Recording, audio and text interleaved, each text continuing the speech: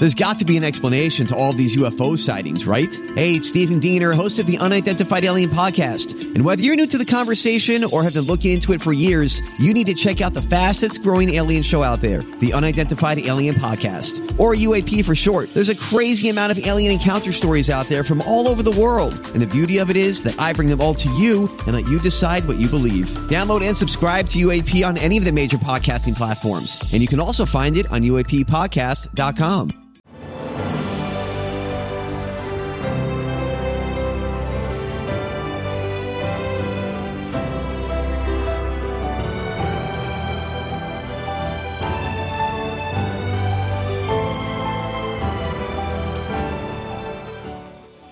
Welcome to the newest episode of Beyond the Fame with Jason Fraley. I'm your host, Jason Fraley, picking the brains of the top filmmakers, musicians, and artists of our time. This Sunday marks the 60th anniversary of Newt Minow's famous speech calling TV a vast wasteland, inspiring the creator of Gilligan's Island to name the boat the SS Minnow. I spoke with Newt and his daughter Nell about the speech, his Presidential Medal of Freedom, and how the collapse of the Fairness Doctrine tragically created today's era of divisive fake news. Good to be here. Thank you. Mr. Minow, you served in World War II, law school at Northwestern. I know you were assistant counsel to Adlai Stevenson.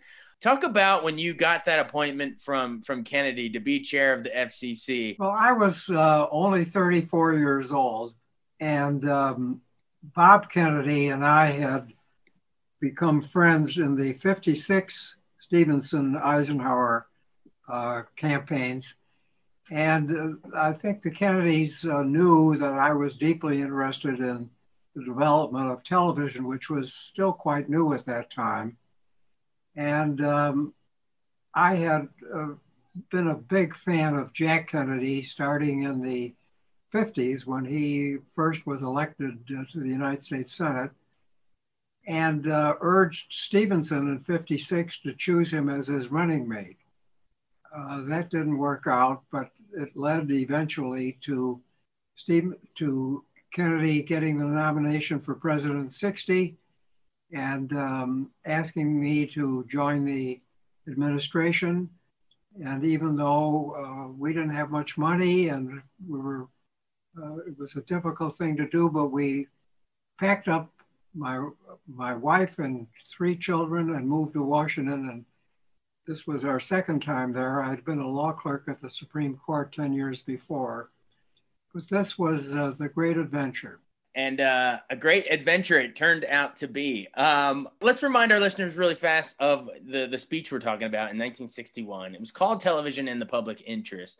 The famous buzzword there was where you called it a vast wasteland. Explain what caused you to call it that vast wasteland. You know, the state of television at the time with game shows and cop shows and the like. Well, let's go back a day before the speech. Okay. The National Association of Broadcasters was having its annual convention in Washington. And President Kennedy was invited to speak on the day before I was to speak.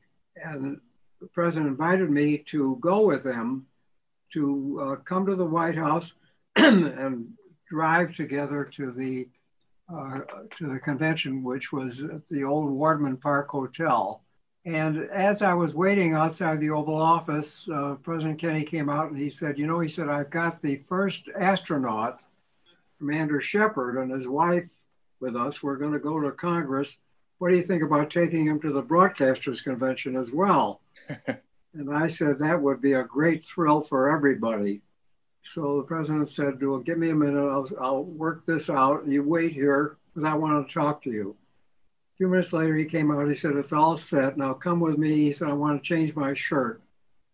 He took me upstairs to the living quarters and he started to change his shirt. And he said to me, what do you think I should say to the broadcasters?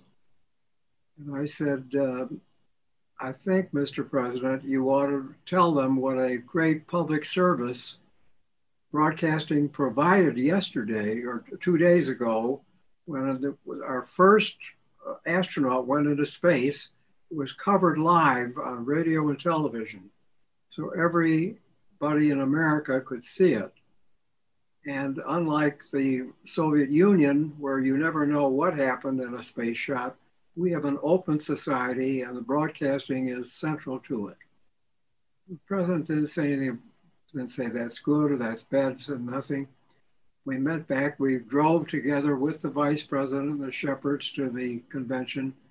President No Notes got up and gave a absolutely perfect 5 or 10 minute speech saying basically that the broadcasters had done this great public service and educated the country about the space missions. And the president left to great applause. My speech the next day got the reverse reaction. Yeah, those are big shoes to follow if he's speaking the day before. That's amazing that Kennedy would be your opening act. But an excerpt from your speech was, when television is good, nothing, not the theater, not the magazines or newspapers, nothing is better. But when television is bad, nothing is worse. Explain what you meant by that at the time as TV stood, in 61. Well, television at that time consisted of some cities had only one television station. Some cities, small cities, had no television stations. There were only 2.5 networks. There was no public television. There was no cable television. There was no satellite television. It was a new medium and was growing very quickly. Color television was just really arriving. And to me, the children were being badly shortchanged by not having adequate children's programming. There were too many commercials. There were, it seemed to me, not enough educational. There were not enough news. The network news was 15 minutes, and that was it. So I felt that this great gift, this great technology was being wasted. And that's what really I meant by saying the vast wasteland. Gotcha. And you said a couple minutes ago that the reaction to Kennedy's was, very positive, but the reaction to yours was a little more mixed. I'm sure Hollywood and TV execs were probably rocked by that. I know. Is it true Gilligan's Island named the boat after you? Are you the SS Minnow too? Like, is that part of the backlash? Yes. Sherwood Schwartz, who was the guy behind Gilligan's Island, didn't like my speech. He sent me a note. He said he was going to name the boat after me because the boat sunk. On my 90th birthday, my law partners gave me one of the lifeboats, lifesavers, that was on the boat, which I've since given to the Chicago History Museum. But it's a great treasure, and I became friends of Sherwood Schwartz later, and we had a good laugh together. I love it. The minnow would be lost. That is you. Awesome. Well, let me bring in Nell really quick. Where are you during all this, Nell? I know you said you were a kid when you moved into DC. Do you remember watching this speech? Do you remember hearing the buzz about it, or were you just a kid being a kid? I was a kid being a kid. I was 9 years old. The most important thing to me was that after he gave the speech, he then signed the original license for WETA, Washington, D.C.'s public TV station. And then he got on a plane and came back to Chicago because we were still packing up to move, and came to my brownie father-daughter dinner. And then he turned around and came back. So we did know a little bit about the impact of the speech because he was on the cover of Newsweek, and there were a lot of political cartoons about him. And so we did get, some of the blowback about it, but mostly we got people like my friends at school would say, tell your dad I like this TV show and not that TV show, and we should do more of this and less of that. Yeah, they think your dad's some sort of kingmaker for TV. If they just go to his daughter now, then she can pass it up the chain. Yeah, that's a good point you mentioned about WETA. We and that's one of the, and thank you for your service, sir, because we wouldn't have all those great PBS things, and Ken Burns, and I know you helped to start up funding for Sesame Street and the Commission on Presidential Debates, like so many things we take for granted. You helped usher in, so I just wanted to say thank you for that, first of all. Well, you're more than welcome. This has been a central part of my life, and I think today, if you are a television viewer, which I am, I'm a television junkie, you have wide choice. which is one of the main things that I think we aim to achieve. Absolutely. Now, bringing it back to, the FCC part of it, I want to dive into the fairness doctrine and how we miss it today. But first, bare bones it, explain to maybe our listeners who might not be familiar with it, what was the fairness doctrine? It was from 1949 to 87, but explain exactly what its mission was. The fairness doctrine was a policy adopted by the Federal Communications Commission, which had two parts. First, encouraging broadcasters to cover controversial issues. And second, when controversial issues were covered, that they would be given not just one side, but there'd be a balance with the different views of that issue.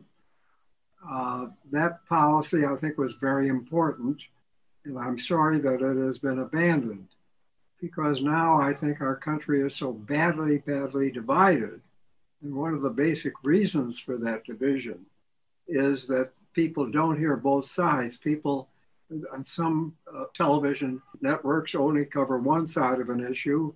And unfortunately, that has led, I think, to a lack of consensus in America, which is, I think, a very dangerous thing in a democracy. Yeah, it's such a good point. I know when it ended in 87, I guess under President Reagan, explain why that was so devastating. I mean, like you're saying, it's sort of, we used to all have a basis of facts to work from. And yes, you could be conservative or liberal. You could be a Republican or a Democrat, and you would have that back and forth debate, Reagan and Tip O'Neill, go have beers afterwards, whatever. But at least you were working from a shared common set of facts that we could all agree on that were, delivered from Cronkite or Murrow or whoever we were watching on the news. Explain why it was so devastating when that came to an end in 87 and sort of brought about the dangerous rise of cable news, talk radio, creating two silos of information that basically have Americans living in two alternate realities now. Well, I think Pat Moynihan, the great senator from New York, Pat Moynihan said it best. He said, "This is a free country. Everyone is entitled to his or her own opinions, but no one is entitled to their own facts." We, as you point out, had a understanding of a common set of facts. If you don't agree on what the facts are, it's impossible to form a balanced opinion. And today we have people living under two sets of facts. We have even people who say, well, it's okay to have an alternate set of facts. Well, we can't have an alternate set of fact is a fact. And we've abandoned that to the great risk, it seems to me, the future of this country. Yeah, I mean, the phrase you just mentioned, alternative facts, along with, quote, fake news, those two phrases came about in the past 4 years. It's been really a decade, really. I guess it's not just been 4 years. Birtherism was one of those alternative facts, AKA a lie, 10 years ago in 2011. And then Stop the Steal is a lie, alternative fact. So talk about how the past 4 years really, I think, just shattered all norms into, I mean, we're left to pick up the pieces now. Well, I'm a Democrat, but I have great respect for the Republican Party. And I hate to see what's happened to the Republican Party, because we need to, in our democracy, we need two strong parties. And I admire greatly our young congressman from Illinois, Congressman Kinzinger, who is asking the Republican Party to return to its basic principles and to not allow the people on the far right extremes to dominate the Republican Party. This is the greatest country in the world, and it's because we believe in our Constitution, and I think we've got to go back to believing in it, and that means believing in facts. Agreed. I saw an article a couple of weeks ago that really, really disturbed me, where Fox News the two decision desk managers, Bill Salmon and Chris Stirewall, the ones that called Arizona for now President Biden, both those people lost their jobs. Maybe I could see them getting fired or forced into retirement if they wound up being wrong, but they were actually right. So they got canned. And then I believe they're turning its 7 p.m. time slot into an opinion show. So now I think it's a dead even 50-50 split of hard news during the day, I guess, but mostly all opinion in prime time when most people are, watching after dinner or whatever. I mean, does that trouble you now? Like, can viewers differentiate opinion from fact when literally there's a 50-50 split of what you're airing on a network? They should have to change the name. They shouldn't call it Fox News anymore. They should call it Fox Fantasy, because that's really what it is. And when you say, but Tucker Carlson or Sean Hannity are saying things that are actually not true, provably not true, they respond, oh, it's just opinion. But as my dad said, there's a difference between opinion and facts. So I think it is very, very troubling. I don't care if they put the word commentary at the bottom of the screen. People do not know the difference. It's still called Fox News, and they take it very seriously, and all of the data show that. So I think it is very troubling. Meanwhile, Fox News is facing competition from even wackier places that are even less under any kind of control, like Newsmax and One News, which is run by the Russians, and nobody seems to be able to differentiate all of that. So the question is, and my dad is currently working on an article about this, what can the government do? We do have the First Amendment. People are allowed to say whatever they want, but they're not allowed to shout fire falsely in a crowded theater. And the question is, have we gotten to that point? Absolutely. Yeah. The what can we do is the question. Is it possible to bring the fairness doctrine back, or what's the avenue? Well, Congress is going to be dealing, of course, the biggest issue now is not so much with television as it is with social media. And Congress is going to be dealing with that this year. It's going to be a great debate in this country. But I think Nell said it best. Justice Holmes at the Supreme Court decided years ago that you cannot yell fire in a crowded theater, even with the First Amendment. You cannot yell fire in a crowded theater. Well, we're in a crowded theater right now, a very crowded theater. And I think there has to be some action taken soon before we explode in this country with people not agreeing on what the facts are. As objective news station, WTOP, let me devil's advocate the thing that I threw out about Fox News. What's the devil's advocate of that? I mean, I guess there are the Rachel Maddows and stuff like that. Brian Williams fabricated with that one story, or Dan Rather was there. They made that movie about it. Rather's doing pretty well with his Twitter followers these days. But do you think any of that stuff sort of gave ammunition to the Fox News folks to say, haha, see, they're against you? Well, absolutely. And with Fox News, one of the things that's troubling is not just that they say things that are provably wrong, but the context they provide. They barely covered, for example, the January 6th insurrection because it doesn't fit their narrative. And you can say, well, they didn't say anything inaccurate about it, but that doesn't mean that they covered it accurately, because it was a big story and they didn't cover it. So compared to Benghazi, right? So. Exactly, as opposed to Benghazi, and Hunter Biden as opposed to Jared and Ivanka. So the selection of stories is just as slanted as the stories themselves. And so I think that's very troubling. I love WTOP because it gives you the straight story, and it gives you nothing but the straight story, which is wonderful. But right now, we don't have enough sources like that. And there are some emerging, they're trying to do that. There's NewsGuard, which gives you an evaluation of all the sources that you're looking at. Even on Twitter, they'll tell you whether somebody is citing a reliable source or not. But I think what I would like to see is a statement coming from Biden or Harris saying, look, I'm not telling you who to believe. I'm telling you, whatever you listen to, check it out. Just check it out. Just find out, here are some things you should look at. Do they correct themselves when they make a mistake? Do they name their sources? Do they link to the original documents? Those are things that will help you know whether these are reliable or not. That's such a good point. Because we need fact checkers like that, because especially on social media, they'll just share things that you're just like, can you please fact check this before you share this link? It's clearly bogus.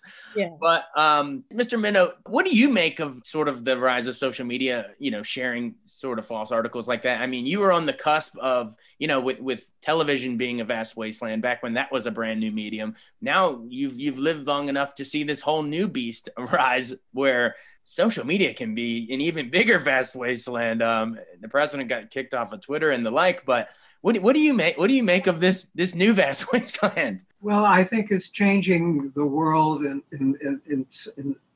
obviously that there are great advantages to it, but it's also changing the world in some bad ways. As Nell said, I go back to Justice Holmes. There are certain limits, it seems to me, even on speech, when it comes to violence, when it comes to hate speech. And it seems to me some lines can be drawn that say this has gone too far. I think you're going to see evidence where social media provoked and encouraged violence. That cannot be the future of this country. And as I say, Nell's got it right. She's a great believer in the First Amendment, but she also realizes that the First Amendment, as Justice Robert Jackson said in an opinion of the United States Supreme Court, the Constitution is not a suicide pact. It's so true. And you hear people, for instance, the president's Twitter getting banned, you'll hear people on the far right saying, oh, it's cancel culture and they're limiting freedom of speech. But, the president had a really long leash there. I mean, he said a lot of things, many years of free speech there. That's true. But you got to remember, First Amendment applies to government infringement of speech, right, not to private actors like Twitter. Everybody who's got a Twitter account, and I have 5, signs an agreement before they give you an account saying, I will abide by your rules. And they're allowed to enforce those rules. And Republicans, when they are not losing their minds, are generally in favor of private enterprise being able to make private contracts. So that's not it. On the one hand, I would say maybe a couple of times a month, I will come across something on Twitter that is obviously a violation of their rules, and I'll report it.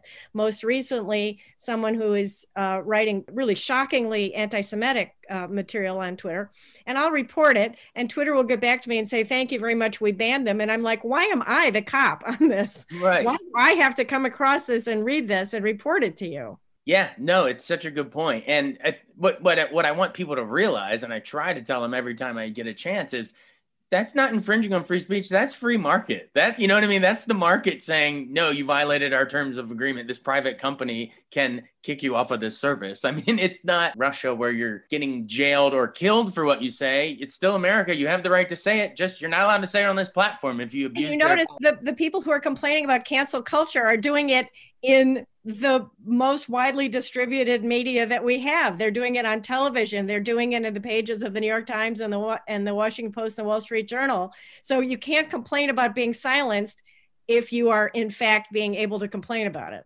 Exactly. Now, as a movie critic, we got to get a movie question in here. What movie do you think predicted this entire fairness doctrine exploding into what we are today? Well, there's always Idiocracy, which turned out to be far more accurate than we expected. Yeah. What movie comes to your mind? You had Andy Griffith in A Face in the Crowd, The Rise That's of a great one. Yeah. I thought Network just totally predicted it, in 76. No one can say Hollywood didn't warn us about this in the 70s before the fairness doctrine ended in the 80s. Mr. Minow, how about you? You called TV a vast wasteland back in the day. And we've detailed the many ways it still is, but on a positive note, what is your favorite show, either today or ever, that defies the idea of a vast wasteland, that proves that TV is a powerful, positive source as well? Well, my favorite program on commercial television is CBS Sunday Morning, which I think is the best 90 minutes covering what's going on in the world. Favorites on public television are anything Ken Burns does, which I think should be almost required viewing. And of course, for children, Sesame Street can't be beat. I believe for sports, if you're a sports junkie, you've got sports 24 hours a day. If you're a movie junkie, you've got movies 24 hours a day. I happen to be a nut on old movies and love Turner Classic Movies, as does Nell. Nell writes the best reviews of anybody. I asked Nell for her opinion. She's, in my view, she's always 100% right. What's a movie that daughter to father recommended that you might not have seen otherwise, that Nell, that you remember recommending to your dad that he loved? Well, I think it was actually my daughter who got my parents into Downton Abbey, which they really, really liked. And I recommended, I don't know if you remember this, Dad, but I recommended a movie called Keeping the Faith with Ben Stiller, and that he liked very much. Awesome. Well, in closing, I do want to mention your Presidential Medal of Freedom at the White House from former President Barack Obama in 2016. Explain how exciting that was. And I'm sure a man like yourself doesn't need the validation, but it has to feel good. Well, it was the greatest honor you can get as an American, and to get it from President Obama, even though it was in the closing months of his service in the White House, was a special thrill. And most of all, the thrill was having my entire family there. In fact, the picture on my computer at the beginning is a picture taken in the White House with the president, with the vice president, who is now the president, and our family when the day we got the medal. And the other part of it, of course, was who got the medal with us. It was such an extraordinary group of diverse people who've contributed so much to our country. So it was the thrill of a lifetime. I have to tell you, Jason, that one funny thing that happened that day was that while we were waiting for the ceremony to begin, one of the other recipients of the medal was Lorne Michaels, the founder of Saturday Night Live. And my father said to him, I think you owe the Presidential Debates Commission some royalties because you've done so well with us over the years. You know what he said to me? He said, we couldn't afford it. That's great. What remind me, was that the year, was that last final, in December? Yeah, I think I covered that one. That was the one with Bill Gates, Michael Jordan, Bruce Springsteen, yes, Robert Redford, Tom Cecily Hanks, Tyson. Generous. Everybody, Diana Ross, everybody you could imagine was there that day. Everybody. It was unbelievable. Robert De Niro. It was unbelievable the amount of talent that was in that room that day, and you were one of them, sir. So that's unbelievable. Well, it was. And Tom Hanks. Don't forget Tom Hanks. It might be the greatest collection of talent in a single room I can ever think of. So, well, thanks so much for doing this. Before you leave, Jason, I want to say one word about WTOP. Go for it. When I was at the FCC, Phil Graham had the Washington Post and he had WTOP. And Phil Graham and I worked together to build the first communication satellite. And WTOP, it seems to me, is one of those great stations which understands what fairness is and presents all sides. I appreciate you saying that. And speaking of satellite, I think the perfect way to close it is a quote Nell shared with me one time. Didn't you say something about why satellite? I can't remember. Was it Kennedy asked you about what satellites more than people? Yeah, President Kennedy once said to me, why are you bugging us so hard about the communication satellite program? And I said, Mr. President, communication satellites are more important than sending a man into space. And the president said, well, why? And I said, well, communication satellites send ideas, and ideas last longer than people. the perfect place to leave it. Hey, Newt Minow, thank you so much. It's an honor. I've been wanting to have this talk for a long time. We finally had an excuse to do it. Thank you so much for doing this on WTOP. Thank you, Jason. Thank you, Jason. Thank you, Nell. Bye, Dad. Thanks so much for joining us on Beyond the Fame with Jason Fraley. Remember to hit the subscribe button and give us a 5-star rating if you like what you hear. We'll see you next time.